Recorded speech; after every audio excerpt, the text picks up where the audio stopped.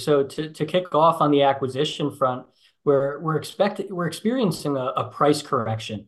So assets are trading at a discount to replacement cost in roughly 25% below peak values in 2022.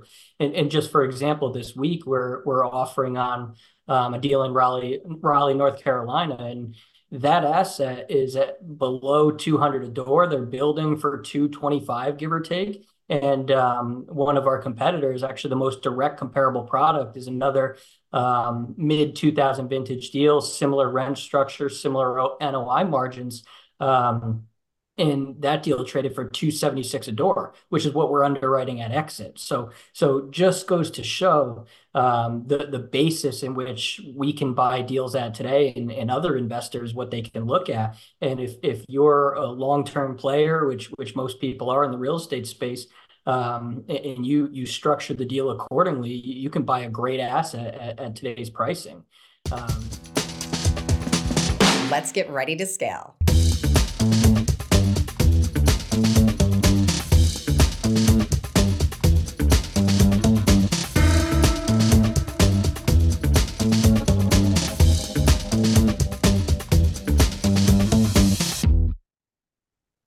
Hey guys, welcome to yet another episode of Ready to Scale. I am your co-host, Jeanette Friedrich, joined by our other co-host, which is Ellie Perlman, and of course, Ryan Razaleski, all part of the Blue Lake Capital team. Today, we are going to be talking about the current pains and potential gains for multifamily in 2024. To start off with, I think something that would be really helpful for everyone is to know what has been going on recently. In particular, there was just an event called the NMHC conference, and Ryan was there to attend and has some key takeaways to get us started. Thanks, Jeanette. Yeah, I think that's a great segue to kind of open up the conversation, because for all of you that don't know NMHC, National Multifamily Housing Council's annual conference. So everybody that's in rental housing, whether it's brokers, insurance agents, buyers, sellers, equity partners, everybody's at this conference. And it's a way to kick off the year and share feedback, compare notes.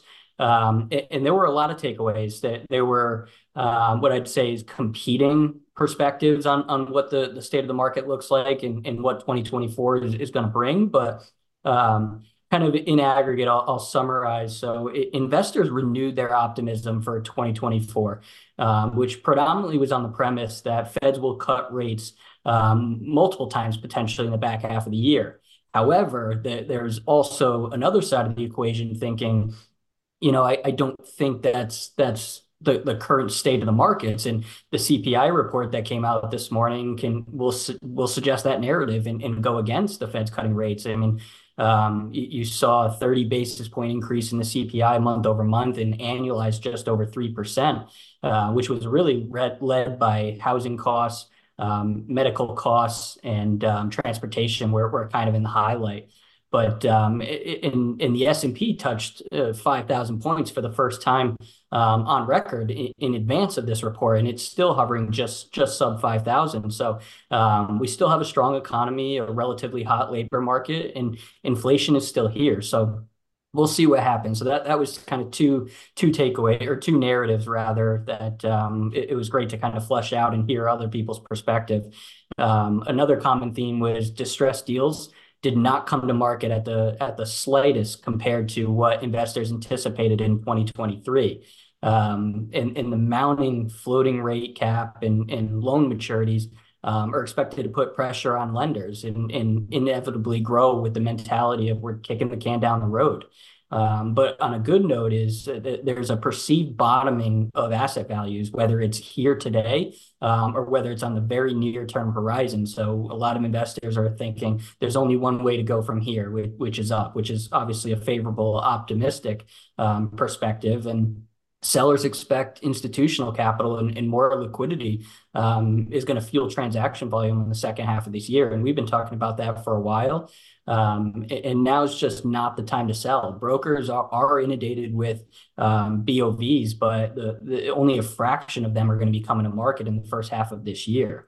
And from an operational perspective, Right, explain to the audience what BOVs are for those of you. who don't know what that is. Certainly, BOV is short for broker's opinion of value. They're the ones that see the most transactions in their specific market because they're known as market experts. So if a group wants to potentially see what the value of their asset is, and not do a back of the envelope or an internal model, let's go out to the specialists in the market and where they believe they can transact on this deal. So that's typically the first step in the disposition process, is going out to typically two, maybe even three BOVs, different brokerage groups, just to see what is this asset valued at today, and where do they think their clients would transact. And they'll typically give you a range, a low strike price, and then a reach. So there's really three different components, and they don't kind of deviate that much, but it's a good indication of this is your range in which we believe this can transact, whether it be on the lower end, higher end, or right where we believe. Um, and then going back, so two other takeaways is, from an operational perspective, rent growth will slow in 2024, not become negative in terms of lease trade outs unless somebody's really buying occupancy. That's not necessarily warranted, but even through the first half of 2025, and that's just fundamental supply and demand. So as these new units come online and become absorbed, we'll see that pressure kind of alleviate, and it'll be more of a tailwind. And then the last point is 2025 and 2026 is still a positive projection. And it's going to be a big year for rent growth, vacancy improvements, and overall transaction volume is expected to recover, because inflation has really driven replacement costs higher. New construction is nearly frozen with the cost of debt, and there's going to be relatively minimal new supply delivered. And demand for rental housing is still going to expand because we're in an undersupplied economy. So those were the key takeaways, with the exception of one more. Maybe even the most important is San Diego is a beautiful place and nobody wanted to go home. That's probably the number one topic of conversation, especially for those that have never visited San Diego before. Well, very interesting. And, to add on to everything that you just shared with us, I can definitely agree with you that investor sentiment is starting to become more optimistic. It's been very interesting. I've really seen just a significant stirring, if you will, in just maybe the last probably 4 weeks, I think. Between from investors, really starting to get more eager for deal flow, wanting to know what's coming up in the pipeline. And, it is reassuring and, good to see that investors have weathered what was, a pretty challenging year, being 2023, but they have not lost confidence in real estate investing as a whole, despite how terrible the media has been making things look, right? And so that's one of the elephants that we were going to talk about today is, let's be very candid and let's talk about what, people are seeing in the media. And it seems like it's horribly negative, like multifamily is just falling apart, like office has been just decimated. And, it's really an exaggeration that the media has played up a lot that has scared some investors. But, now that the headlines have kind of doled out a little bit, I'm starting to see very sophisticated investors, understanding that, that it's all cyclical and they are eager and hungry for their next investments, which I think is a great thing to see. But I did want to make sure that we talk about that. So, Ellie, what is your perspective about everything that you're seeing in the media? Yeah, I think it's really interesting because there's definitely pain out there. There are some groups that lost assets, lost investors' money. It's not that this hasn't happened, but it hasn't happened to the extent that investor expected. So I want to talk about what is happening to some investors, and then what the media is, portraying, and what the truth is, what is actually happening. And that's what we're doing here. The goal of us getting together and talking and recording this conversation is essentially to show investor, talk to them about what we see from, kind of open the door to an operations of a multifamily syndicator operator, and tell you how things really are, what is really going on. And so the pain is there is some pain there, meaning there's some investors that we're talking with me, they've been talking with Jeanette, and they essentially expressed their concern mainly because some of the other investments that that they have with other sponsor, they have capital calls, which means the sponsors are asking for more money in order to keep the investment afloat, or they've just, they lost their investment. And that can be very scary for investors that haven't gone through any cycles. And many investors, the last decade, which has been really good for real estate and very good, especially for multifamily, that's the first time that they are investing. And all they know is the way up, and it's the first time that they are actually becoming sophisticated because they're going through a different part of the cycle, and they're really learning um, the dark side of the risk. The bright side of the risk is when things are great and you think you can get 15% IRR and you get 30 or 40 or 50%. That's the bright side of the risk, because the risk that you thought you were, or you understood that you were taking, didn't really come to fruition, and the opposite happened. Now, the dark side of the risk is when it's basically the worst case scenario, and it does happen. And with real estate, you can't win every single time. That's why you're getting compensated for the ability and the willingness to take the risk. So the pain is definitely there. And that really makes some investors, or it used to make them very, scared, concerned. Okay, is this going to happen with all of my investments? Am I going to lose, a significant portion of my real estate investment? So we definitely understand that concern. And then you have the media. And the media is very interesting because the media's goal is not to educate investors. The media's goal is to sell, sell, sell. And they do it by essentially focusing on fear, because guys, fear definitely sells.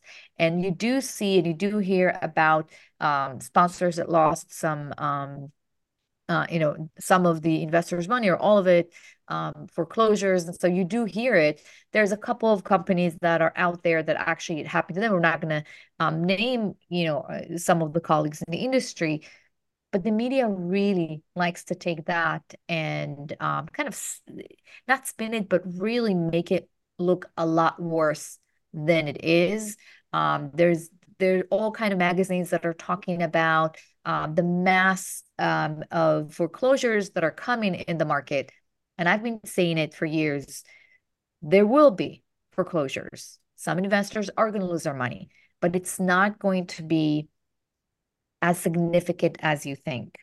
And you can see that a lot of the family offices and institutions that stopped investing 18, 20 months ago are back to investing. They stopped not because they were scared, but because they thought that right now we need to wait for all the fire sales so we can buy assets 70 cents on a dollar, 50 cents on a dollar, 80 cents on a dollar.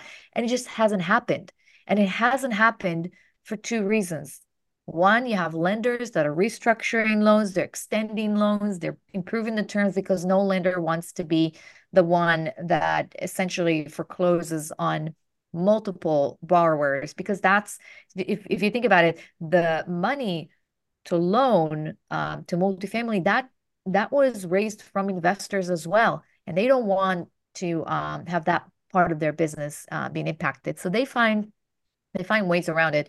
But also, as a buyer, even if a seller is willing to sell it on 80 cents on a dollar at a 15-20% discount, you're not you're not really underwriting to the same levels that you have a year and 2 years, 3, 4 years ago, because the debt is significantly different. So if I got those 15% discount 3 years ago, it would have been great because I could, put 3% fixed, 3.5% fixed for the next 10 years. That's great. That is a great deal.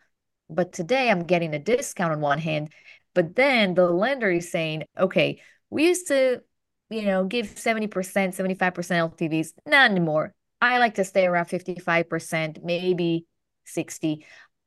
Interest rates obviously are not as low. So you have those two elements that are balancing each other out. And so you don't see a mass of deals, you don't see massive, fire sales.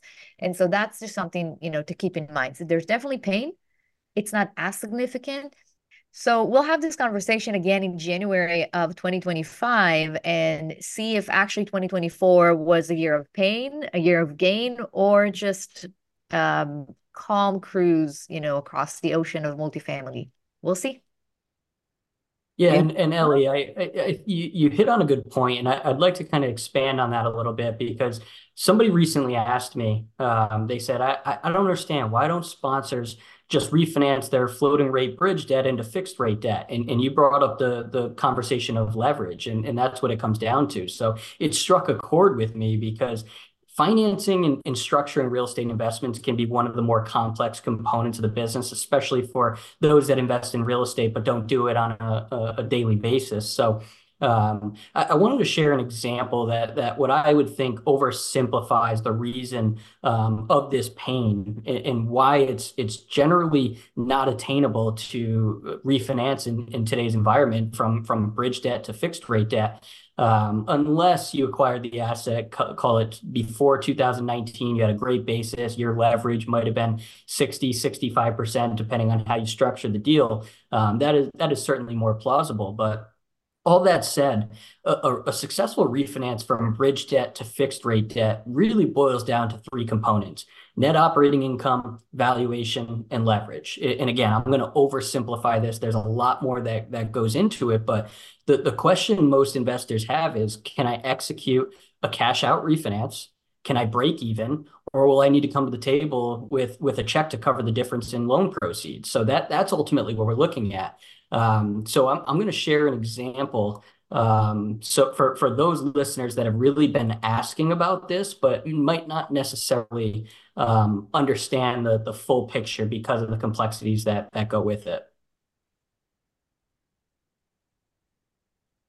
All right, so the example here is don't get too caught up whether you're looking at the table or the visual below. But if you're looking at the table on the left-hand side, ultimately what you're looking at is 2022 numbers, 2024, and the percentage change. And then across horizontally, you can see NOI, cap rates, valuation, loan to value, and the resulting debt.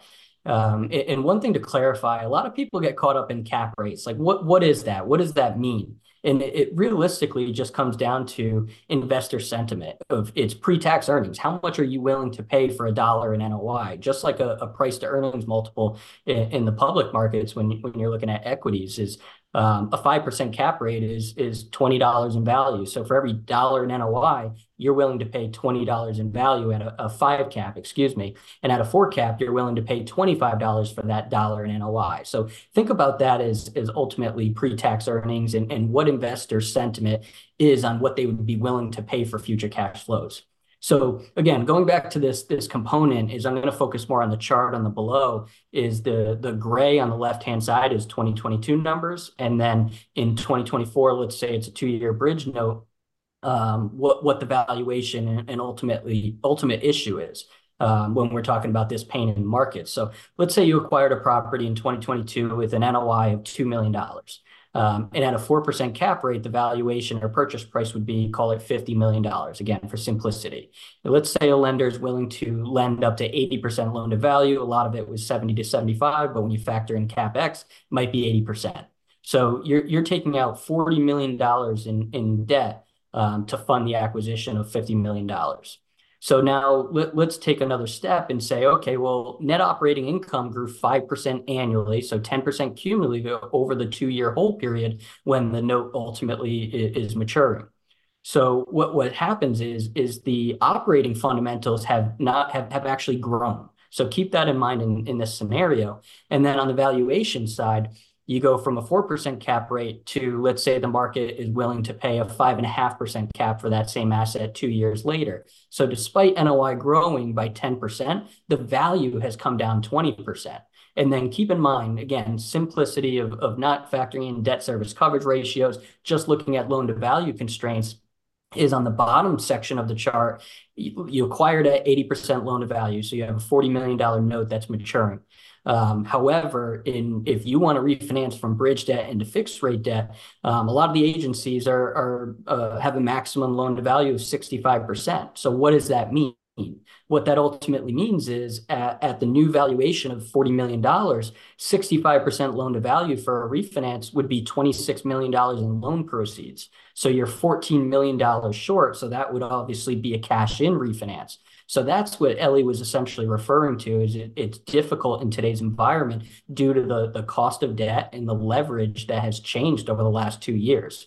So this is what Ellie's references when she says there might be capital calls, there might be distress. It's not operating distress. In some instances, it is. However, this example kind of shows you that it's the capital markets that could drive these types of outcomes, and nobody foresaw that coming over the last 2 years.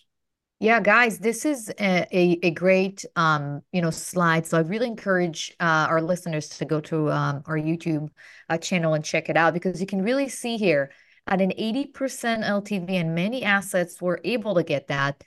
The debt, the loan proceeds, the debt, the loan itself was 40 million, could be $40 million in that example. In today's market, if you're refinancing and you're at 65% LTV, which is actually a little bit on the higher end, it's only 26 million. That's how significant the delta is, and how significant the change in the environment today. So when if a loan is due today and you don't have the ability to extend a loan, and you're forced to refinance at a 65% LTV, assuming of course NOI is the same as when you purchased it, you have a problem, because now the loan is only going to cover $26 million. That's not even enough to repay the $40 million loan you took a couple of years ago. And assuming you paid interest only, so the principal still stayed, around the same number. It means also that you needed, in 3 years, 4 years, 2 years, now that the loan is due, you needed to push NOI so high that an 80% loan to value would be at least equal to 65% loan to value today.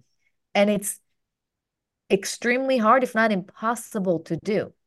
And so what happens, that's what Ryan is referring to when he's saying essentially that there's some distress, on the operational side, meaning lower NOI, net operating income, lower occupancy, but some assets actually increased in NOI, but because the loan to value, there's a delta of 15 to 25%, then you need to repay the original loan that is now due because it's a short-term bridge. But now the proceeds from the new loan is not enough to cover. You may need to come with $1 million to 5, 10, 20, $25 million in order to repay the old loan and place new debt.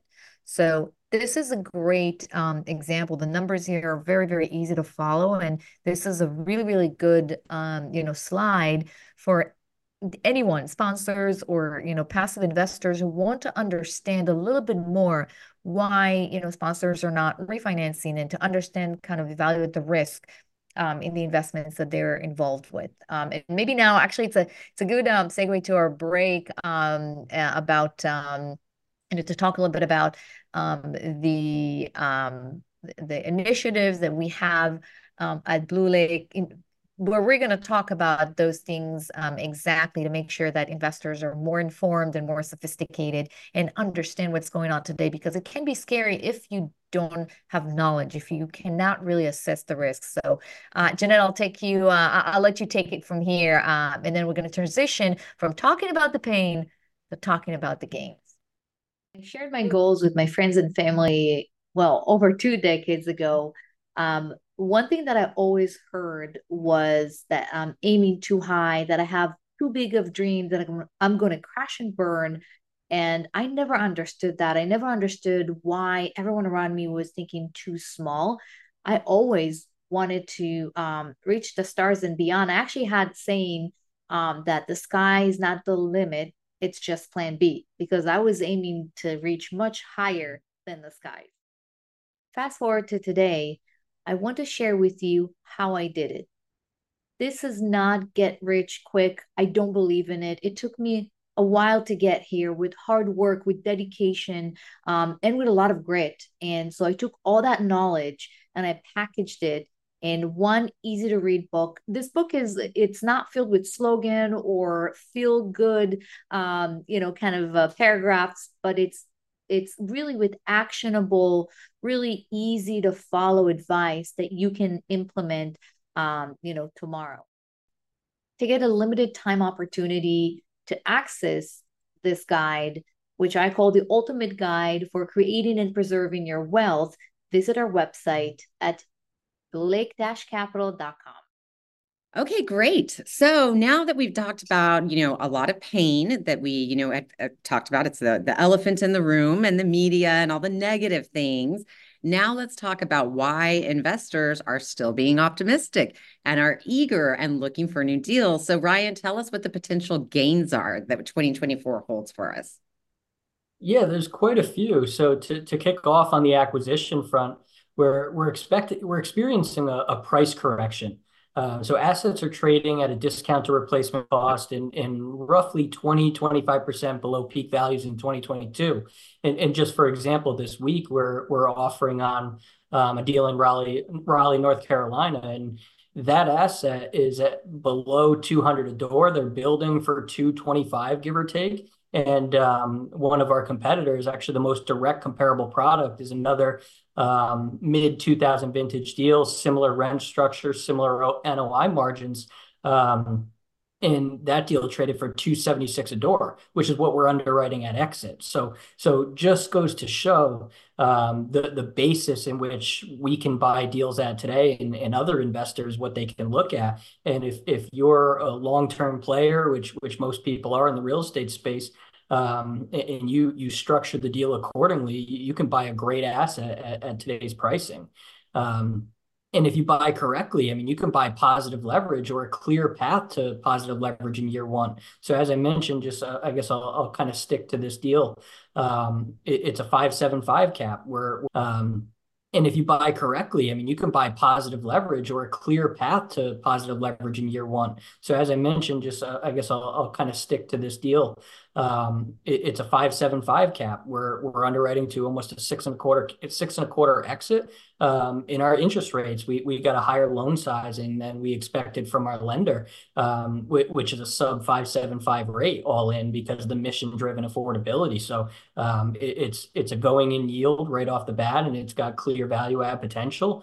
But again, I'm not going to get too ahead of myself because we still have a long way to go with this one. But essentially what I'm comparing to is in 2021 and 2022, it was incredibly competitive because there was so much liquidity in multifamily investments, and we're in such high demand.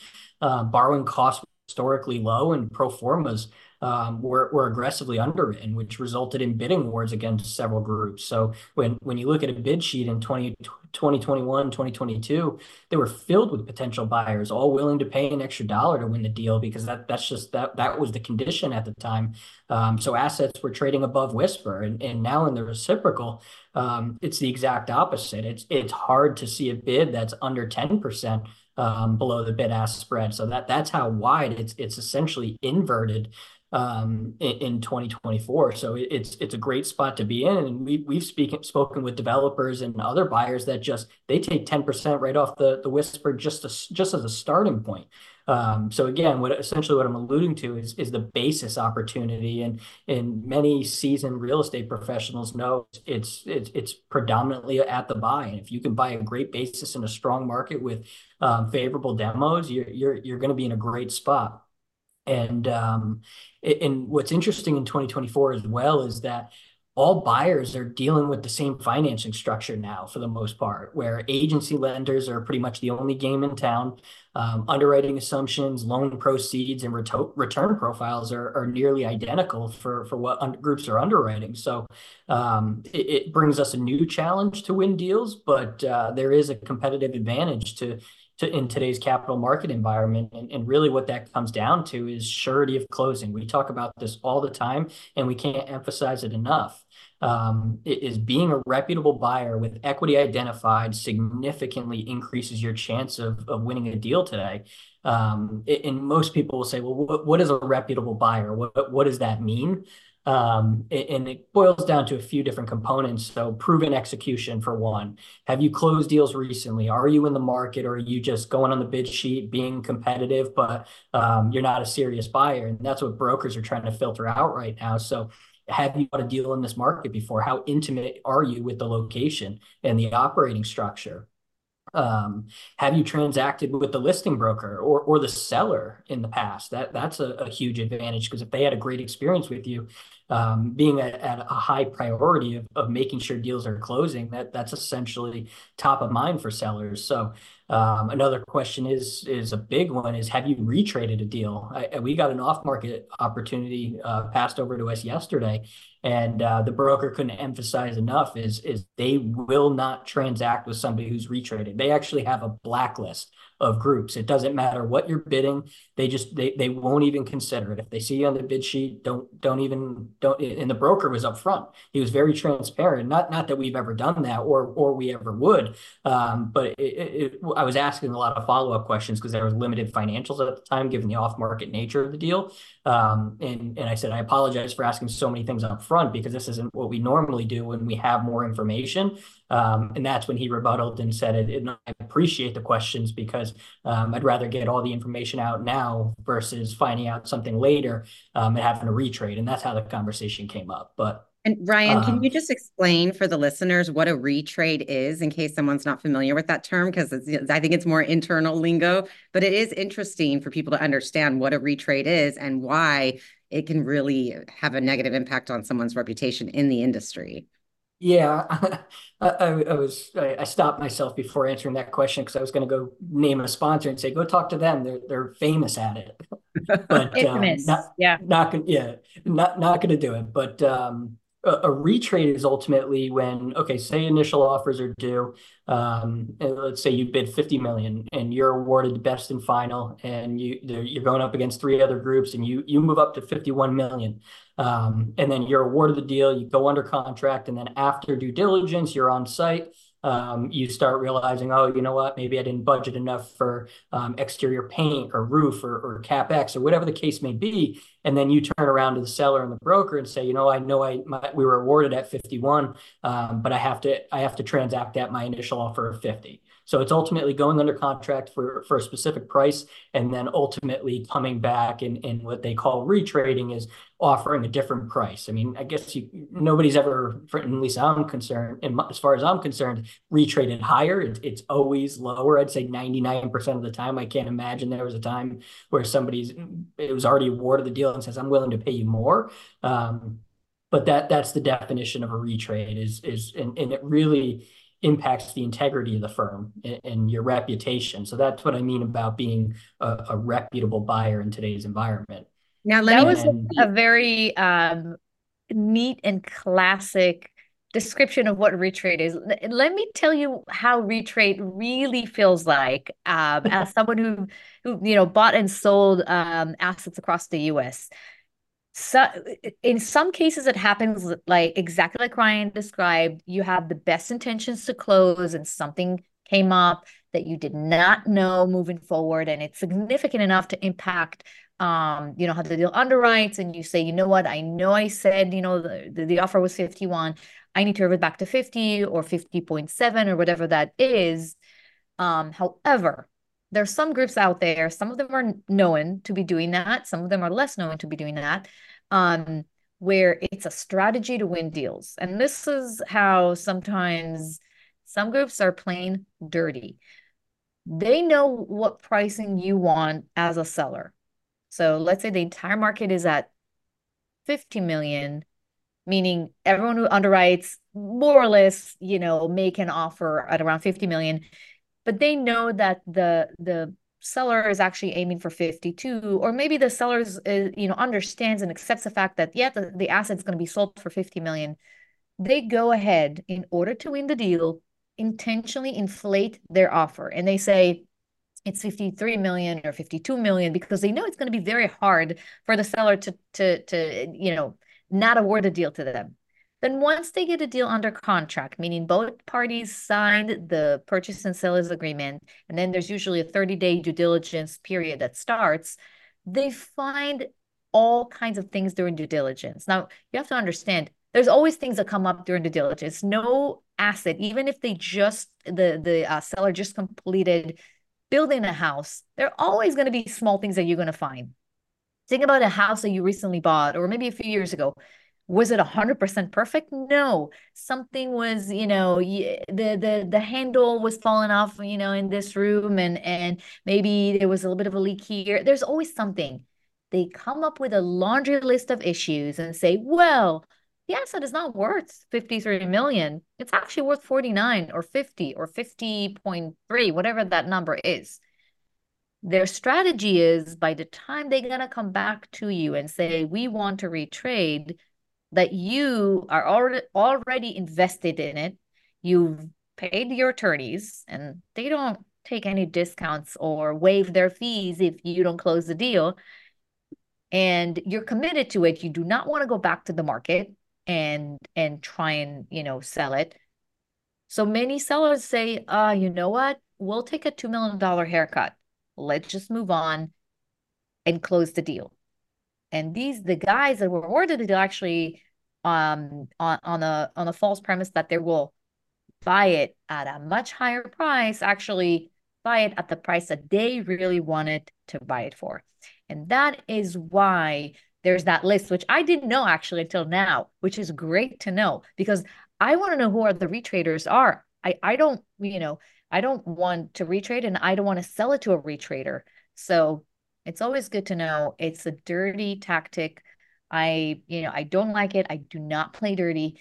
And I think it's great that they're starting to share this information in the industry because it hurts everyone, today. And maybe it was more tolerable 3, 4, 5 years ago when you made so as a seller, instead of making 35% IRR, you would make 32% IRR. That's still a home run. That's still a very nice exit. Today, it could be the difference between 15 and 9% IRR. And then you don't have a deal. And many brokers are concerned that if they're going to be retraders, if the deal is going to be awarded to a retrader, then the seller is going to say, you know what? I'm not selling. I'll pay my attorneys their $200K, $100,000, fee, but I'm not selling because I don't. Sometimes it's even the difference between a profitable deal and a losing deal. So just wanted to say Yeah. that, and Interesting. I didn't Wait, intend to take the say, but it's something that is close to, it's something that I was always almost burnt in the past with selling an asset to someone who started making noises and kind of indicating that they might want to retrade. And we had a very, very tough conversation. And so it didn't happen at the end, but it's something that I'm definitely definitely happy to hear that there are some steps being done in the market to prevent this phenomenon from happening. now, wait, I'm confused. And I know that some investors right now are like, yes, I agree with Jeanette. They already know what I'm going to say. So explain to me, though, since I'm never on this side of the table, when it comes to acquisitions and whatnot, to me, it makes sense. To me, it seems like it's being responsible for their investors. And if they do get in and identify a bunch of issues, it would only be part of their fiduciary responsibility for their investors to be like, hey, bro, there's a problem with this. This is not as, so to me, it makes sense that they would come in and negotiate that way if that was not necessarily their strategy. But the fact of the matter was there are issues and it does make it less now. So where's the push pull or the balance between acting in, the best interest of your investors versus, using this kind of, shady retrading technique? Like, It depends what is the issues that we're facing. If half the property was burnt down to the ground and you think it's going to be an issue getting the money from insurance and the seller's not cooperating, you absolutely have regardless, you have, responsibility to your investors to say, hey, this is not, this is not something we want to move forward with. Sometimes, and there are issues with every asset, but that's why you need to build into your underwriting CapEx and deferred maintenance budget. And that budget is supposed to cover all those leaks and the roof, the issues with the roof that you want, if you want to fix the roof and all kinds of things that you need to fix at the property. Nobody is expected or thinks that they can buy a perfect asset. It does not happen. The question is Yeah. the dirty kind of, and I keep using that word, there's no other word for it. The strategy comes from inflating information as if they didn't know it and they didn't price it. And many times the brokers are doing a good job by taking major issues that are known to them before they take the asset to market. And they say, listen, this is the asset. These are the main issues that you need to know, that you need to fix, because they know that it's going to be revealed during due diligence, and then they're risking, losing losing the deal. So we're not talking about something significant. We're talking about, all kinds of small things that should be covered, by a healthy, deferred maintenance budget. And they use it as an excuse, essentially, to lower the bid. And also, these groups are known to do that. So one of them actually said it out loud. One of the syndicators actually said, that's how I get deals. I give them whatever number they want, and then, and then we renegotiate. So if you do it once, twice, three times, four times, you know that you're actually hurting investors because you're using their money to fly out, to see assets, to hire attorneys, knowing that this may not work. And so you're actually doing exactly the opposite. So I guess the bottom line is that it depends on how big the issue is and what the intention is, from day one. Yeah, and I'll close the loop here. So, Jeanette, when Ellie mentions if there's a material issue with the property, we're talking structurally. So let's say there's a crack in the foundation, something like that. It doesn't warrant grounds for a retrade. That's when you just walk away from. You don't want to deal with that to begin with, so you avoid the retrade entirely. But I have come across a deal. It was a 2000 vintage product, or excuse me, a 2015 vintage product that the roofing was done incorrectly on all 18 buildings. So it was going to cost us $2.5, $3 million in CapEx to replace the roofing on a property that was only 5 years old at the time. That is a significant issue because you're not going to get paid for that. That's a sunk cost. That's going to go into the deal, which in a 2015 vintage deal, you shouldn't be budgeting that kind of money for CapEx items. However, if you buy a 25-year-old property and during the underwriting, the due diligence, that they're original roofs and you don't have a budget for replacement, that's your fault. And same thing, there was a deal in Savannah we looked at in early 2023 that the group that was awarded the deal had a 500 per unit insurance number, and it was in a flood zone. That it just doesn't make sense. So I mean that's unintentional. That's when you're building into the models, and they had very aggressive underwrite or excuse me debt assumptions. And this is when the treasuries were on the move, so they didn't build in cushions. So not only did they have a horrible insurance number, which was actually almost triple what they initially underwrote, but they also had a debt problem where their returns were significantly impacted, awarded the deal, and had to walk away. I mean, they were trying to retrade, but the differential was so large, it went back into the market. So just to close the loop there, I know Jeanette's got her hat on saying, wait a second, I thought you were a fiduciary and you're doing what's best for us. And in reality, that can be true, but at the same time, intentional retrades can be problematic. Well, it So, and makes that's what, it makes go sense because ahead. it makes a lot of sense actually, because I think the important takeaway for me in that is that you want to make sure you're working with a group that's professional and experienced enough to know how to underwrite to begin with, to be able to anticipate what that appropriate budget should or should not be. So it makes a lot of sense. But it is interesting. I've never thought about it from the other side until today. Yeah, and it's good that you're asking this question because what you're thinking other investors, may be thinking and asking themselves. So you're always, their voice, and that's the beauty in this, trio panel. Ryan is bringing the perspective from the acquisition side. You're giving us, essentially the investor's voice and sentiment, and I'm talking about strategy. What I see in the market, generally speaking, as an owner, and what is going to motivate us to make any changes. So we have I think a nice rhythm. Ryan, do you want to close the loop on that? On the discussion on the gains in the market today. Yeah, as kind of just a recap, as we talked about, it's a basis market. It's certainly a buyer's market for deals that make sense. And you want to be a reputable buyer. If you operate with integrity, you will have a competitive advantage in today's environment. You will buy a great deal at a great basis, and the fundamentals will be strong for the next 5 to 10 years, and you'll do just fine just for the basis play. Because like I said, in 2009, 2010, we're seeing those deals come to market right now, and they can sell because of the basis they bought it at. They can do whatever they want. That's discretionary capital.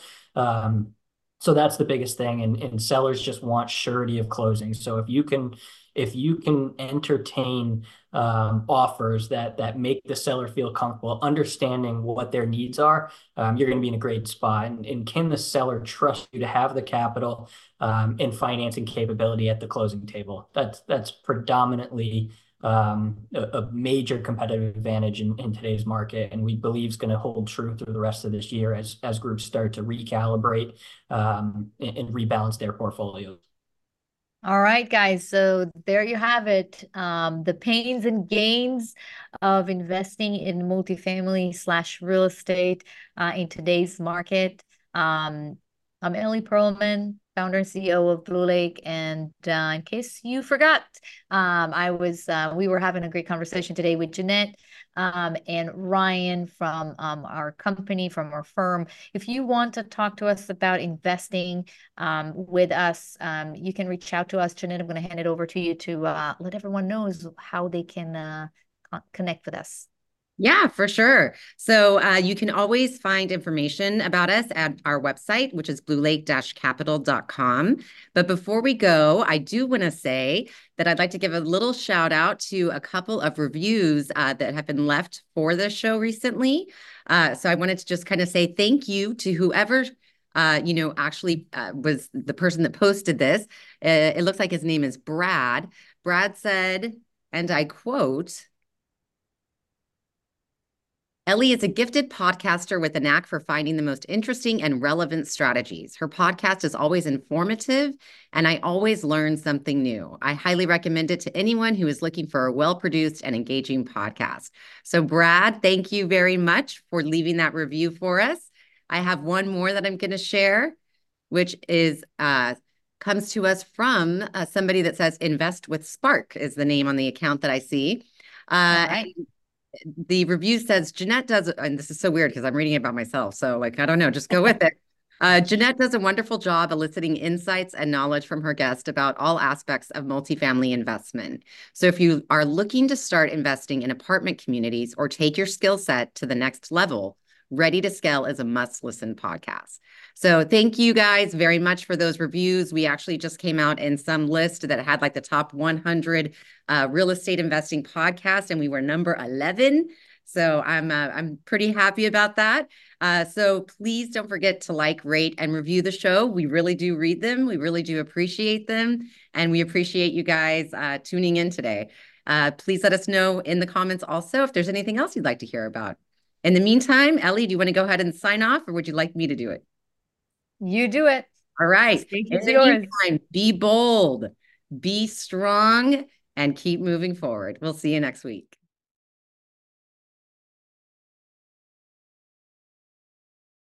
This podcast is a part of the C-Suite Radio Network. For more top business podcasts, visit c-suiteradio.com.